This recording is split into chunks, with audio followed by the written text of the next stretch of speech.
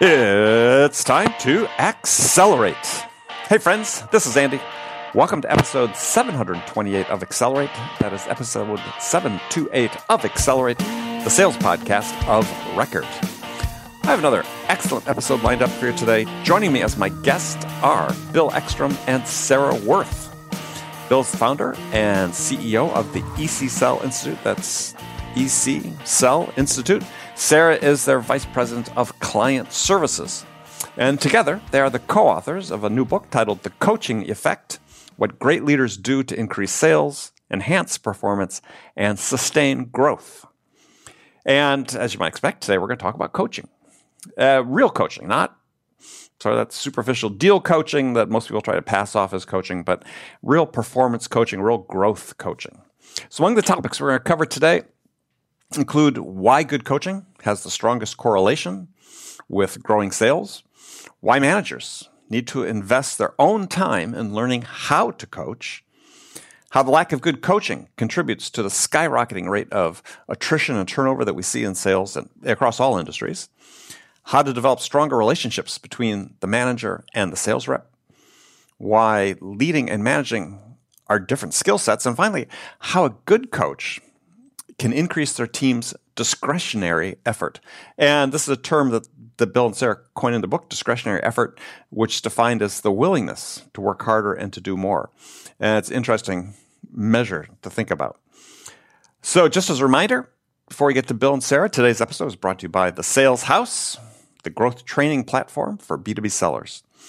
In The Sales House, we help you learn how to grow as a person and as a professional through continuous active learning. And you'll acquire the lifetime skills and behaviors that you're not going to learn in sales training that you need in order to succeed. These are the essential skills that help you make the decisive difference in your ability to win new deals. So come learn how to sell with more confidence, trust, and value.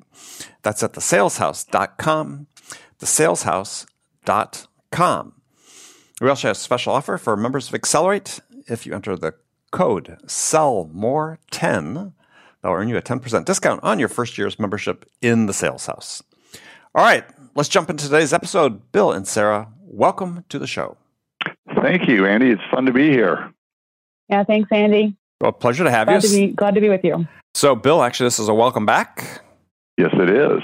We were struggling to recall exactly when it was before, but people should go check that episode. That was good as well. Well, thank you. So we're going to talk about your new book, The Coaching Effect: What Great Leaders Do to Increase Sales, Enhance Performance, and Sustain Growth. So why this book and why now? I'm not sure I've ever been asked that question.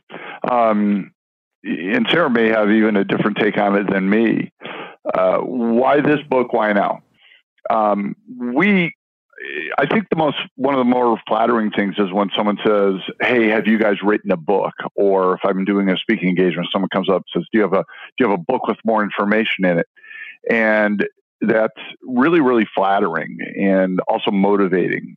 So we had accumulated so much research and so much experience in the realm of understanding how coaches impact the performance of teams, specifically as it relates to sales.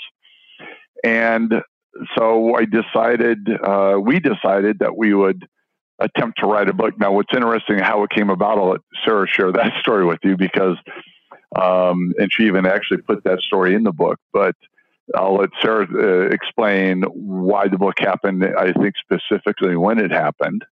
Go ahead, Sarah. Yeah. So it was interesting.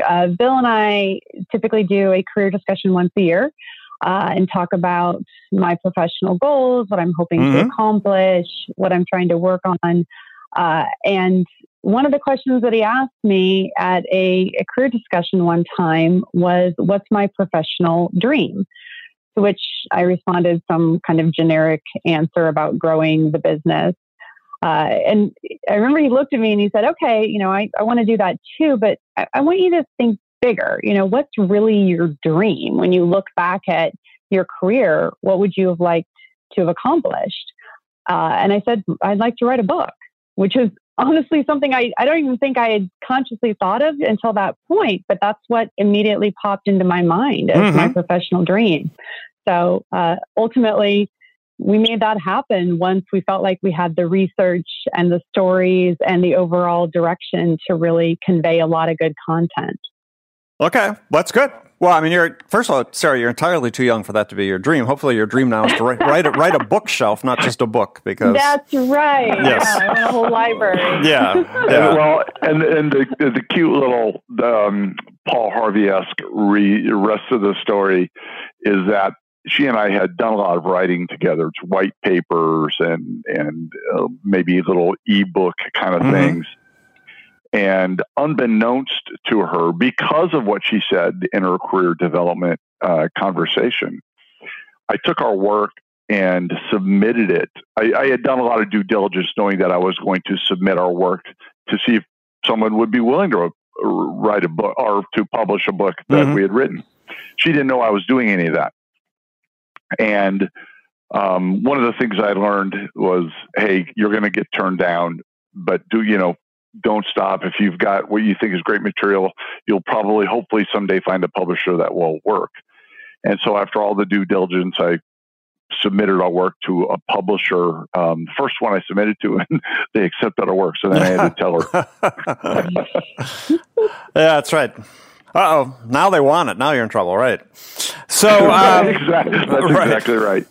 Well, let's dig into the topic of coaching because, yeah, I think I mentioned before we started recording, it is certainly a hot topic these days, and it's always sort of simmering somewhere, sales coaching. And there's lots of talk about lack of sales coaching. So I want to dig into it from several different angles because one school of thought sort of is, hey, there's less coaching that goes on now than there used to be. And this is sort of a general theme and almost like, accepted wisdom you get. So, do you believe that's the case? Yeah, I think certainly there's less of it in the face-to-face interaction sense. I think nowadays, we're doing so much communication via phone, via text, and so getting to go out with your manager and go visit a client together and get feedback on how you did and receive that type of coaching that really has an impact. I don't think there is as much going on nowadays. And what's interesting, we've actually looked at this in our research. You would think the millennial generation would appreciate feedback and communication to come via text or via phone. Actually, most of them would rather have it face-to-face with their manager. And absolutely. That kind of surprised us. Yeah. And so they're looking for that face-to-face coaching, which doesn't happen as much as it used to, for sure. Yeah, I mean, I think one of the things is certainly in certain segments, you see much more sort of reliance on metrics to sort of manage activities rather than managing people, which certainly is, I think, a problem. I've sat in conferences, sales conferences where panelists will say, oh, we've stopped doing one-on-ones because they just don't work. And my response to myself, because I have to restrain myself from saying it out loud, is that the problem is not the one-on-one. The problem is you, the manager. And and isn't that where a lot of this starts? And we're looking at, one of the huge problems in sales, obviously, is the rate of attrition is increasing pretty significantly. The average tenure at almost every step along the ladder in sales. I mean, I think the longest, based on stats I just saw earlier this week, is like 17 months or 18 months for a VP. Right. And account execs and SDRs and others are less. I mean, I put the blame on managers for that. Yeah. Well, and that's... And I think... go ahead, Sarah. Go ahead, Bill. No, you go. Well, with a lot of manager turnover, that's what we see time and time again, is because they turn so quickly, because people are promoted from a sales rep into a management position in pretty short order. They don't have a lot of training of how to do that. And so they get into these jobs as coaches and they try to basically be super sales rep. And they try to keep selling and focusing on the skills that got them there without any idea of, how do I perform through somebody else? How do I coach somebody else to achieve their goals and then work with them as their leader as opposed to being the doer? And so we see that attrition really impacting a lack of skill development at the coaching level. Well, it certainly has, for me, it has two key aspects. One is it's a self-fulfilling prophecy, right? You get this vicious cycle going as we know that people are only going to be there for a short period of time, so we underinvest in them because what we're trying to do is get them to productivity more quickly.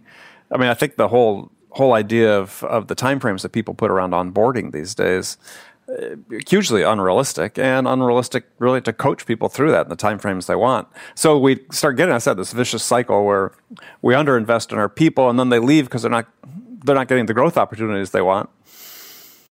But we're not going to invest them to develop them because we think they're just going to leave and go to our competitor. And why do we want to train somebody for our competitor? Right. It's such a short-sighted view into how performance works, which is funny.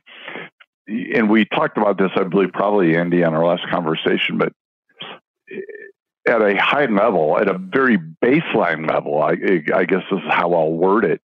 Everybody believes the performance of a team is a reflection of how that team is coached. And yet the resources that go into the leader or the manager, whatever you want to call them, is still nominal to nothing. And they wonder why people turn over. Well,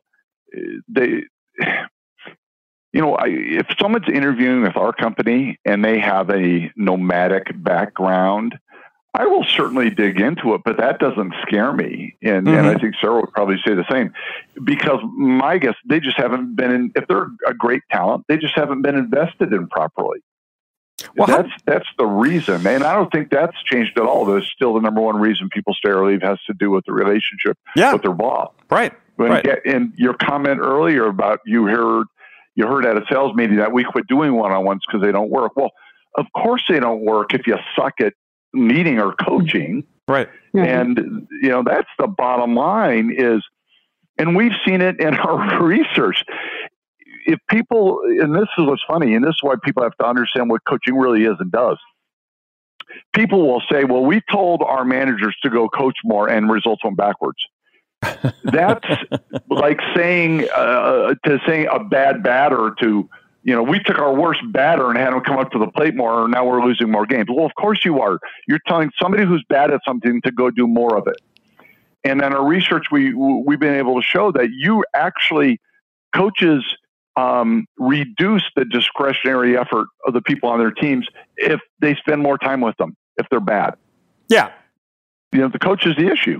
Yeah, we'll get into that term discretionary effort. I like that it was in your book. Well, and so just back to this before we move on is certainly some of the pressure, I think, for lack of coaching is, as we alluded to earlier, is this emphasis on metrics, right? We have much more transparency and so activities based on some of the tools we use.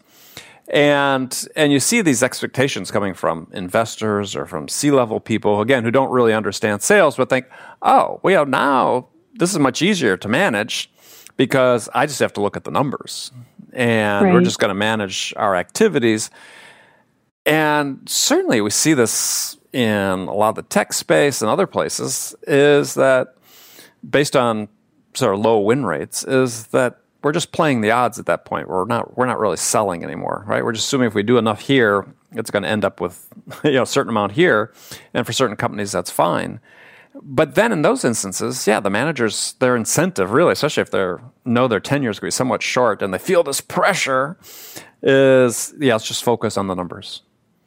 Mm-hmm. And so it's like, how do we break that cycle? Because I see two things that really come out of that. Is I'm sure you see a lot more, is that coaching these days, at least as I see it, so many companies practice, is purely about opportunities. And it's really not about developing the individual. Right. And so I sort of purposely divide that into coaching and mentoring, just so people can get a different mindset about it. So what are you guys seeing on that? When we look at the components of coaching that really creates good outcomes, having order, having expectations, having clear goals, clear measurable benchmarks, that is a component. So, having that kind of metrics that you're talking about is helpful so that you can define for people, here's what you should be doing, and here's your accountability around it. Right. But the problem is it becomes, as you said, the only way that they coach. And we see really three kind of primary components. There's the order element that I just mentioned, but there's also relationship and there's complexity. So if you're going to be a great coach, you need to do all three. And so relationship essentially just means I build trust with you. I build communication with you. I know you. Mm-hmm. I understand you. I know what makes you tick. I know when you're stressed. I know when you need help. And so that kind of, coaching ability really makes a big difference. Another element of it is being able to put people into what we call complexity, being able to challenge people outside their comfort zone, give them developmental opportunities, get them into a space that they haven't experienced before so that they can grow and achieve more. And if you're not doing all three of those elements and only driving order and expectations, you're really missing out on a lot of chance to drive better performance. Yeah. And I think also, Andy, if I may, back to your question about, it's data that is driving this behavior that you're describing. Mm-hmm. And the challenges, and one of the things, and we describe this in the book, in the Coaching Effect, I know, forever, managers, leaders in sales are looking at incomplete data. That is completely and totally leading them astray. Right. They will tell you the performance of their teams are a reflection of how they're coached, but yet they can't tell you what their coaches are doing. They have no idea whether they're spending, how many days they're spending in the field, whether they're effective in the field, whether they're simply out in the field playing super sales rep, or whether they are actually helping somebody progress their skill sets. They have no idea whether they're working with salespeople on the front end of the calls or the back end of calls. They have no idea, zero idea, how strong the relationship between the manager and the salesperson is. And as Sarah mentioned, that's the baseline of performance. That's a baseline of coaching effectiveness, is to understand the depth of that relationship, or to have a relationship. And so all the data has been around what salespeople do, and that needs to flip. The data needs to be, what are the coaches doing? Mm-hmm. What are the leaders? What are the managers doing? Right. Because that drives what the salespeople do. So it needs to flip. So to answer your question, I think we need to drive more data that shows what coaches are doing, not just what salespeople are doing. Yeah, I agree 100% on that. I was talking to a group of sales managers earlier this year, and one of the questions they wanted me to address was, how should managers spend their time? How should they allocate their time? And so for a while, I've had this acronym I use to sort of spell it out for people. Be interested in your take on it. The acronym is POPE, P-O-P-E. And the first P is for process. And I said, sales managers spend roughly 40% of their time on building. Process for me is building capabilities and capacity within the organization. So that could be hiring, it could be interviewing, it could be, managing, defining your process, managing your actual selling process. The O is for opportunity. Spend 30% opportunity coaching. Working on closing deals and helping your people sell. Second P is 20% on the people. This is where you're doing your personal development, personal growth, upskilling, and so on. And then 10% they need to devote to educating themselves. And I've used that framework. I got it from a manager long time ago. It always worked for me, but we don't. What I see is really interesting is that they're feeling so pressured by the data and the activities side of thing that they're not making any of the investments in the people or themselves even, and thinking, I don't have time. And it's like, well, you've really got nothing but time. Well, and it's so important, like the most important thing, right? Mm-hmm. I mean, it's, they spend a ton of time, looking at spreadsheets on their computer, a ton of time doing territory plans. But if you don't coach your salesperson at point of sale on their skills to be able to ask better questions, build a better relationship, better assess needs, be able to challenge customers' assumptions. If you don't coach that, you can look at all the spreadsheets in the world, but you're still not going to sell more. So it's a time allocation question. And to me, and based on our data, coaching your salespeople is the absolute best use of your time for helping you hit your goal. Yeah. Which is kind of funny. So we get asked the question, and I don't know if we have this quantified yet, Sarah. Maybe we do somewhere, but my understanding is when you ask leaders, what's the number one reason why you're not behaving more like a coach or spending your time coaching? They will respond, well, I don't have time. And that's a fascinating response, because when we look at our research, it's those behaviors and activities that have the strongest correlation to growing sales. That would be similar to or likened to a salesperson having just learned a great new sales methodology with all kinds of data that shows if you follow this methodology, you will sell more stuff. And then the salesperson comes forward and says, hey, you know what? This whole sales methodology thing, I just don't have time to implement it. Not my deal. Right. I'm too busy to sell better. Well, which is sort of how would that fly? Well, but that's like a great phrase, right? I'm too busy to sell better.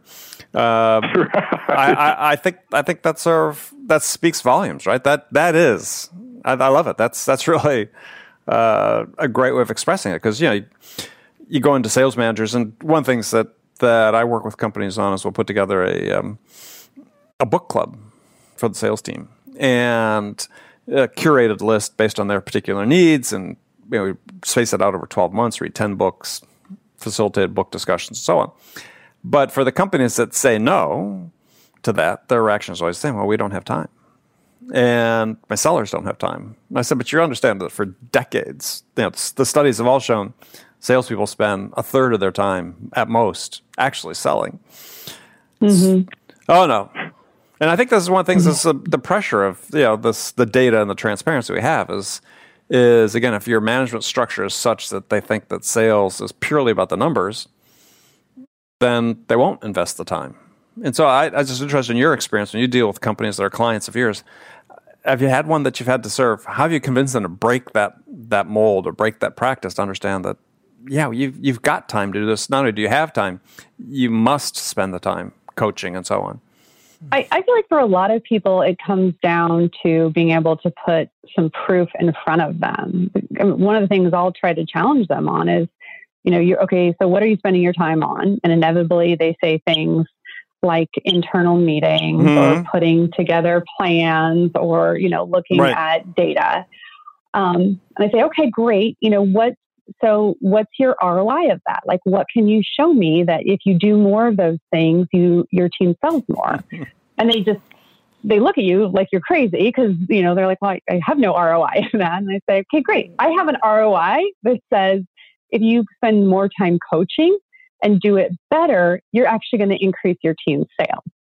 So why don't you consider this, since it's actually a proven way to increase sales versus what you've just always done, which you're coming to us because you're saying, I'm not getting enough sales. So you probably need to do something different. And that usually helps. The data perspective certainly helps them because they respond to being able to measure coaching and its impact for sure. Yeah, I mean, interesting comment because it called to mind that I don't know if you guys follow Modern Sales Pros. It's a big listserv with primarily SaaS companies and so on. But there is a discussion thread, I don't know, a month or more ago about sales coaching and several themes that came out of it as I sort of reading some of the responses about this was that, that it's not clear, and as the primary order of business, it's not clear to many new sales managers that they're only going to succeed if their people succeed. Thus, coaching should be top of the list. And it's like it's not there. And then, and so I was like, well, okay, how are we failing these people? And is that because we're not modeling that behavior? Probably. Was my first impression is, their managers aren't modeling that behavior to them. And And then the second part was that there's all these excuses made. Don't have time, don't have the tools, don't have the training. And I was just thinking back to my own experience, and not like I'm, the paragon, but yeah, I understood that when I got promoted that I was going to succeed if my people succeeded. I didn't have the tools and the training, but I did the best I could till I started getting some and started learning and got some experience. But that initial impetus to do it just doesn't seem to be present. Well, you're right. It's not. And that's failure on a lot of levels, Andy. When people get promoted, typically it's from a sales role and they're moving up, right? So when they get promoted, they're saying, okay, here's your team, here's your region, here's your number. Go get it, Tiger. Come on, baby, you can do it. But what's interesting, and I've posed this question to executives before, and the look on their face is inevitably there's something because they can't answer, and that's this. If you're number one sales leader, or it doesn't matter, any of your sales leaders, a regional manager, coach, whatever you want to call them, came to you and said, hey, I want to grow my team. I want to hit a bigger number. And I know my team, how they perform and what they produce is really a reflection of me and how I coach. So what do I as a coach need to do more of or less of to help my team hit a bigger number?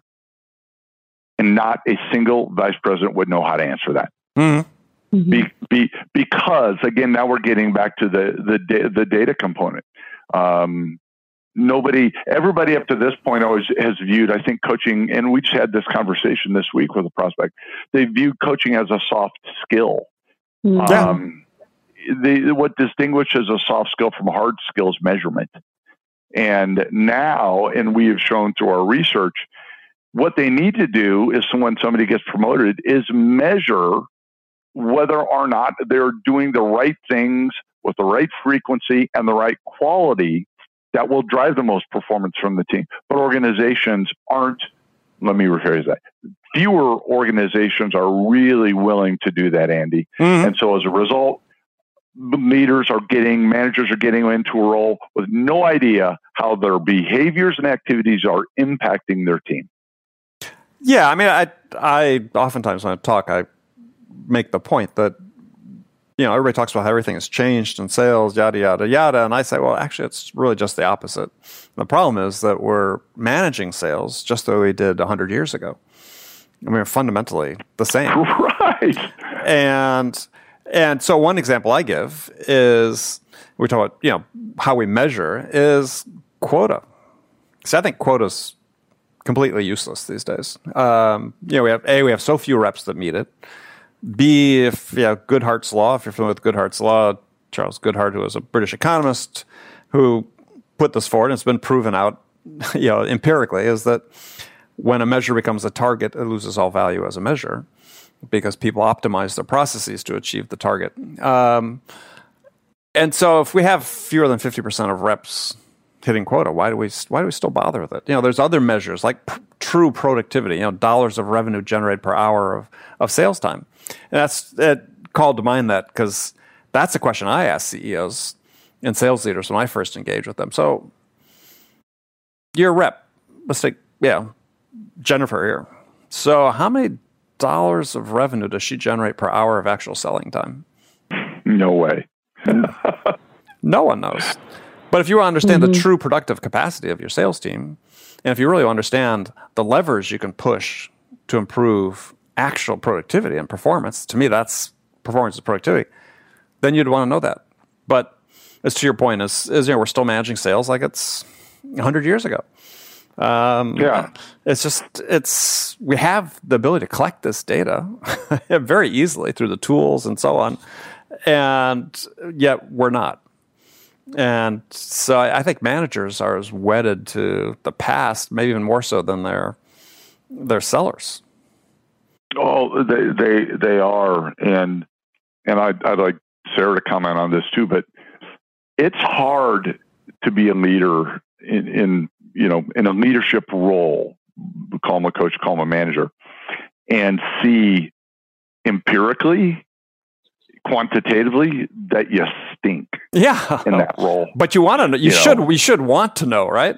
We should, right? But I don't know, Sarah, what would you say? What number, what percentage? Well, I think in the book we say 40% of managers are so miscast in the role that they'll never, be effective. Yeah, absolutely. There's a really decent sized percentage of managers, and it's tough because the essence of what they need to do to be effective is exactly what they don't want to do.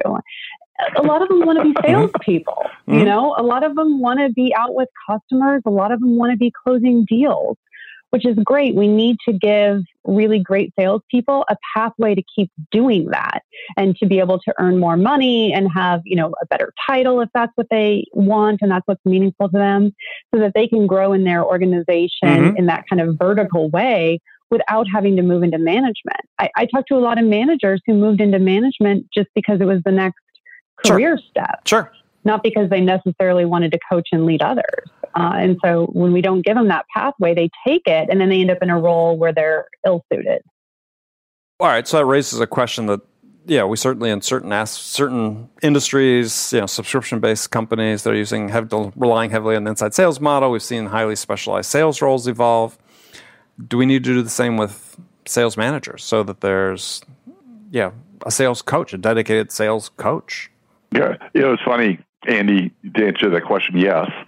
The way it's being done today with a lot of organizations to, people that just simply coach to the numbers, we have shown into our data that really can decrease discretionary effort. If that's the case, get rid of the managers, put a sales help desk in, a coaching help desk or managerial help desk in the office, and eliminate all your managers. Put them back into sales. They'd probably see much bigger gains if they did that. And while you may sense some sarcasm in there, I'm primarily serious. No, I'm writing that one down. I like that sales help desk. Yeah. I mean, I think there's a lot of merit in considering that idea. Is that to Sarah's point? People think there's this logical career progression. I know personally, people that were peers of mine who, took the first few steps in management and then said, "No, I'm going back. Right? I want to go be a salesperson." Right. But they didn't feel like they had a choice at the time because. Whether it's a particular company or circumstance or so on, it was just said almost like a academic, publish or perish. It's like, take the next step or, go somewhere else. And that always seemed crazy to me. But I had more than a handful of peers, good friends of mine, that made that move back, they made more money. They were like one guy ended up writing his first book, to Sarah's point. he was crushing his numbers and he had a lot of time during the day and, would go to the coffee shop, go to Starbucks and wrote his first book. That's awesome. Yeah. But that's somebody who's doing what they love and doing what they're good at. Yeah. Yeah. If you could set the ego aside, if organizations, and using our number, right, if you have, let's just round numbers, let's say 100 managers and 40 of them are miscast, that means 40 of them are way, way, way better off as salespeople. If you said to that organization, "Hey, we're going to add 40 A-talent salespeople into your team, would you take them?" And of course, they'd say, "Well, heck yes." They know your products, they've proven your industry, and they're ready to go. They'd jump on it. Oh, absolutely. The same organizations are petrified that they got to replace 40 managers, but hey. Well, to your point earlier, is you could do without most of those, right? Right. They're not helping. They're not helping. And you'd be better off with a lower number of managers who could actually coach people. Yeah, and I think it's an interesting point because I think this thing that gets forgotten a lot of times is that people get promoted into managers. So let's take your 40 people that are, not destined to be good sales managers, but they were promoted because they were probably, I would assume, because they were really excellent salespeople. Yet as soon as they get tagged as being an underperformer as a manager, there's suddenly people look at them like, oh, they were an underperforming salesperson too. which is just nuts because I've seen companies where there's underperforming salespeople. They didn't want to let them go back to be sellers because they thought, yeah, they don't know how to perform. And it's like, well, no, they were good salespeople. I don't know if you've ever encountered that, but it's people sort of get tagged with that label of being underperformers. Yeah, and they're different skill sets. I mean, they just are. Some people possess them both. Some people can be a good salesperson and transition into being a good sales leader, but they're different skill sets. And so there's plenty of people that should stay as a salesperson because that's where they're well suited. There's probably also people who would make great sales managers, may not get the chance because maybe they weren't a great salesperson, but actually would be better in a leadership role than that great salesperson who doesn't possess that natural leadership talent. So, and let's dig down that just briefly, because for people listening who are individual contributors and are thinking, yeah, I think maybe my next step would be to be a manager, is, based on what you're saying, and I agree with this, is that, yeah, you really need to look closely at your motivations. If your motivations are about serving other people to help them achieve what they want to achieve in their lives, which is very similar to what your motivations would be for selling to your customers. But if you have that motivation, then yeah, perhaps that's right. But if you think it's about money, prestige, getting the parking spot closer to the door or whatever, then yeah, it's not the right move. No, one of the things I used to tell audiences this quite a bit, and it was always interesting how people reacted. But if you changed the title from the first, what we call sales management one, SM1, if you changed the title to sales coach, would you have fewer people that would want that role? Yeah, probably. That's my initial reaction is yes, you would. Yeah, exactly. And I believe that would happen. So they have to, coaches, managers, leaders need to understand and help people understand their strengths instead of just saying, because most salespeople, if you ask them, they will say, unless they've been around a while in our lives, well, my next move's into management. And I think Sarah does a good job of helping leaders understand how to probe and dig and pry into that response, because if they're challenged on it, a lot of times they will come to realize that, wow, I don't think I do want that after all. Mm-hmm. Yeah. Sarah, what's your comment on that? Yeah, it's really the thing that I always recommend to leaders, if they have somebody on their team who says, I want to move into management, Andy, to your point, the first thing I encourage them to ask is, okay, so why do you want to be a manager? Tell me about, why does that interest you? And people are usually pretty honest.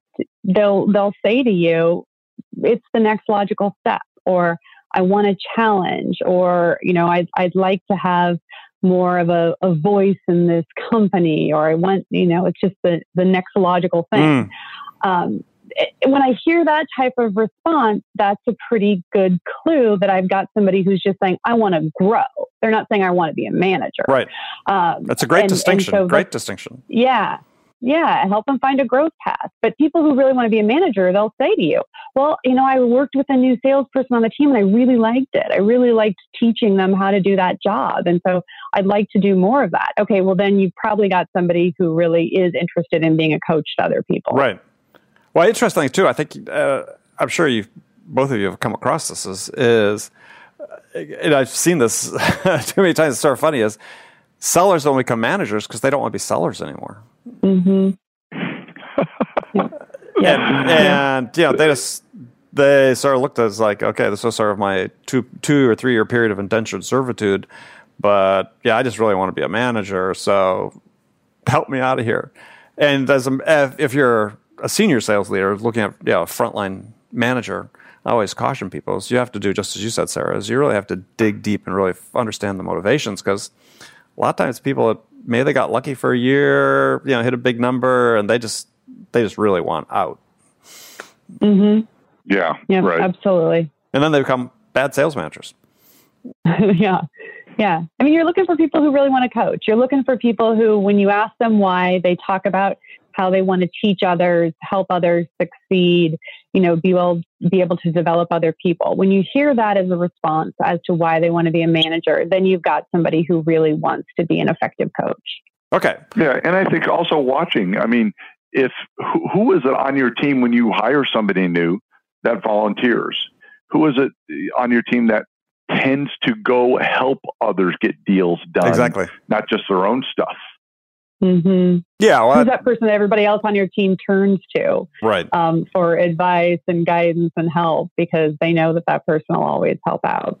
Yeah. My first branch manager when I was working for Burroughs back in the day, when I asked him about a salesperson that I thought had management potential, I was in my first management job, and I asked him, so how do you know when someone's ready to be promoted and to a sales manager? And he said, well, when they're already doing the job.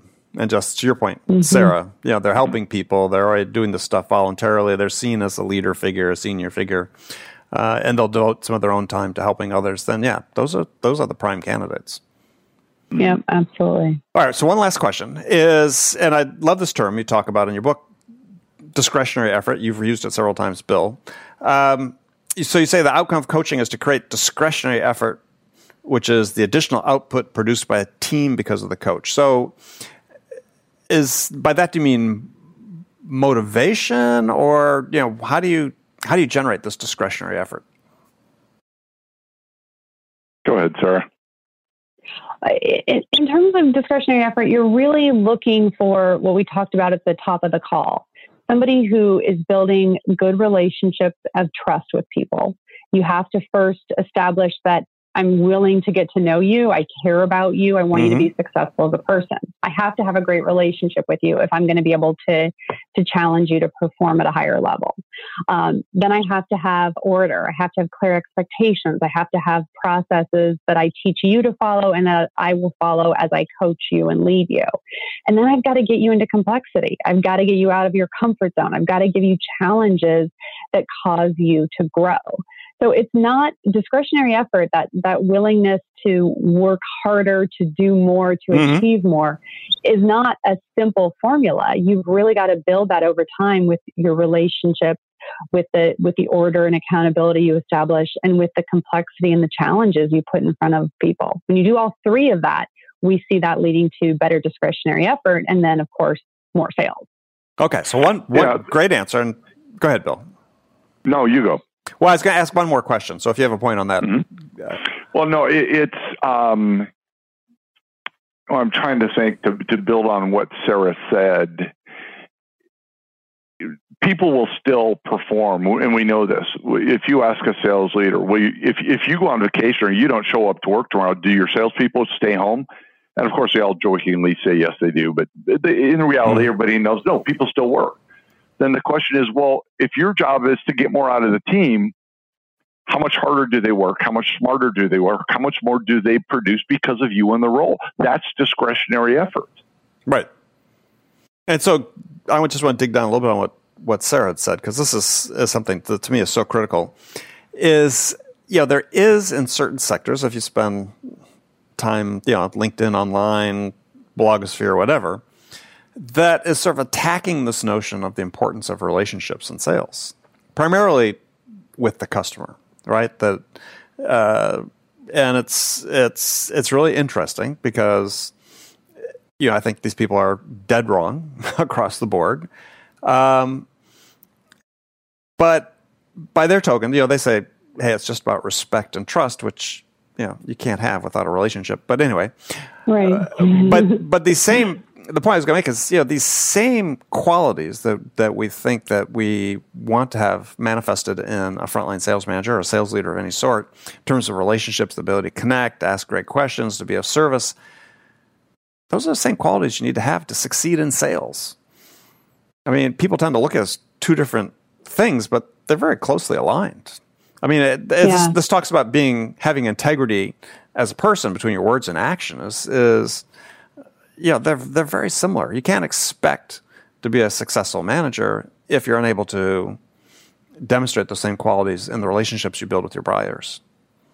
Yeah, I think if you're if you're a relationship-driven salesperson, if you're a purpose-driven salesperson, if it's about understanding and supporting your customers' needs, I think those are usually the salespeople that really succeed in management, because you're right. Those are the same skill sets. It's that same desire to help people and help them achieve their goals that will translate well into management.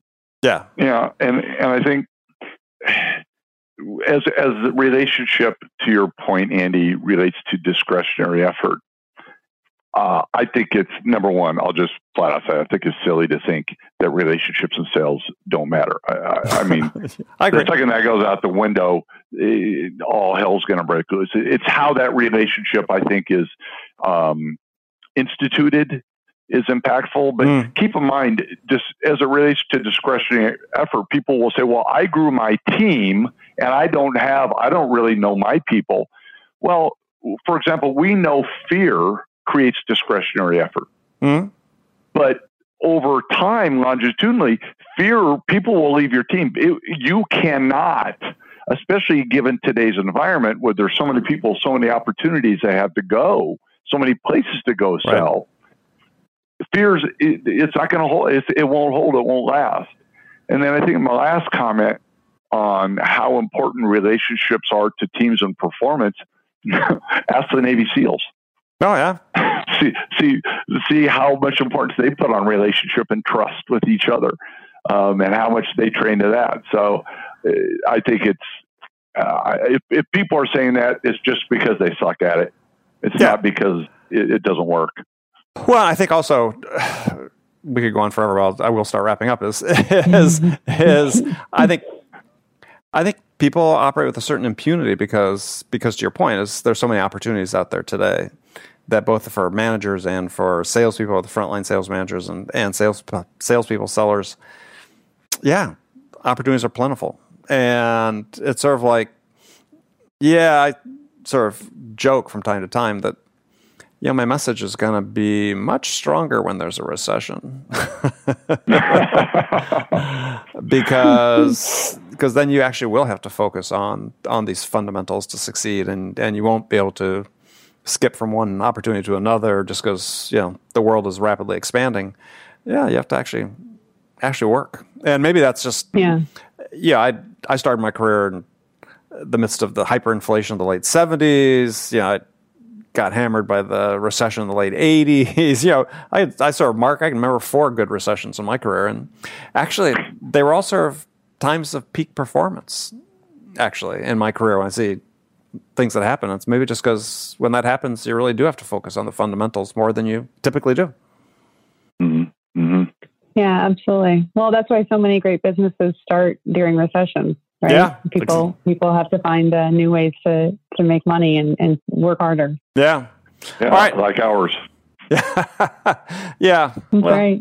Well, I think smart companies, to your point about your company, smart companies do double down on services like yours when times are lean. So with that, we're going to wrap up, but tell us how we can connect with you. First of all, thank you both, Sarah and Bill, for joining us, and tell us how we can connect with you and learn more about what you do. Thank you for that opportunity, by the way, Andy. That's very classy. So the name of our organization is called the Excel Institute, which is ECSELL. Sarah is our vice president of client services. She and I have been working together quite a while in this industry. She heads up service. She heads up research within the organization. And our book that just came out in April, it made the Amazon bestseller list. It's called The Coaching Effect. And thank you for touting that at the beginning of this. Well, it's a good book. I recommend people read it. Thank you. Yeah. I mean, it's not very often that there are sales books that come out with substance. So it's a good book. Well, thank you. It's based on research, and that's what guides us and directs us. So, absolutely. Okay. Well, guys, thank you very much, and look forward to doing this again before too long. Hopefully, it won't be 2 years. Andy, thanks so much, and best of luck to you too. All right.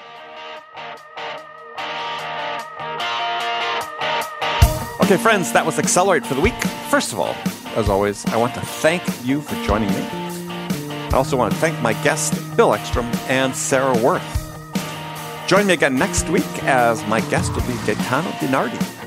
Gaetano's Director of Demand Generation at Nextiva. He's an aspiring hip-hop artist. Perhaps you've seen some of his work online. He's also a great SEO expert. I always love talking with Gaetano. He brings the energy and strong opinions, and we're really going to get into it next week. So be sure to join us then. And before you go, don't forget to check out The Sales House, the growth training platform for B2B sellers just like you. Visit thesaleshouse.com. We'll see you there. So that's it for this week. Thanks again for joining me. And until next week, I'm your host, Andy Paul. Good selling, everyone.